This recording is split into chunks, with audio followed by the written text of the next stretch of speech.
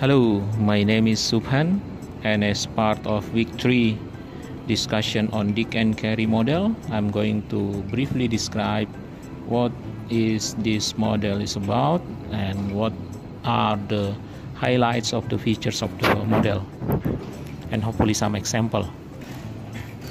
Okay, Dick and Carey model is highlighting the importance of evaluation and assessment. So in order to design a learning module, we actually need to firstly decide what are the specific objectives or goals. So using this approach, learning is actually perceived as a process of achieving specific objectives or goals, and this has to be defined clearly in the beginning. Then after that, the analysis activities need to be conducted for both the skills or knowledge that need to be achieved and also analysis of the learner's prior condition or context. So for example, if we are going to deliver a learning module for account managers on writing account plans, so we need to specifically identify what performance objective that we want to achieve. For example, they need to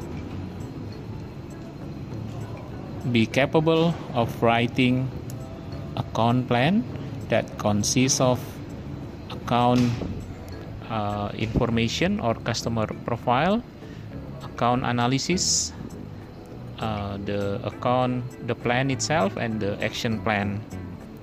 And based on that objectives, then we need to identify what activities need to be conducted in the learning, and also we need to analyze the participants' existing skills and knowledge, whether they already master the basics of finding information or they need to be assisted to formulate their account strategy and analysis.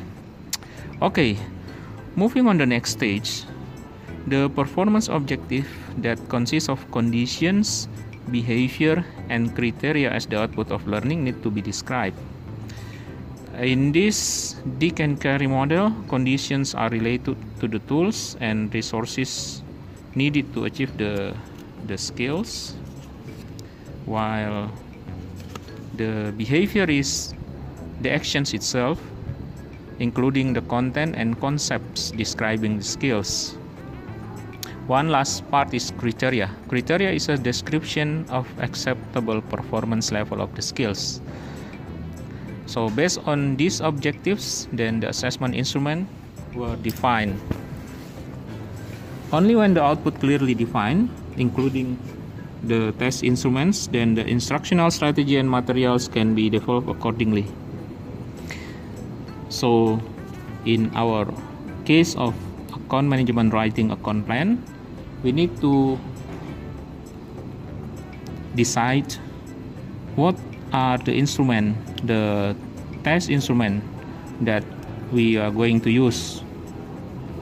For example, multiple choice questions on identifying the elements of an account plan, or a scenario based describing potential or possible circumstances that they will face in doing these activities of writing account plan. Okay, back to the model.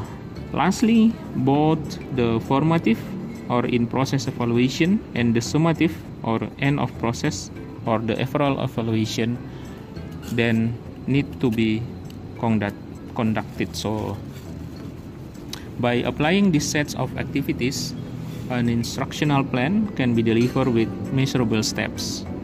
So basically, each elements or stages in this Dick and Carey model are interdependent, meaning they are highly related on each other, and all are designed to achieve specifics or specifics learning goals.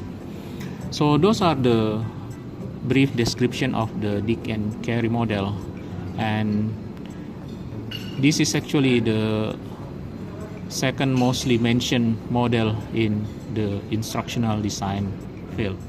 So have a good day. Thank you.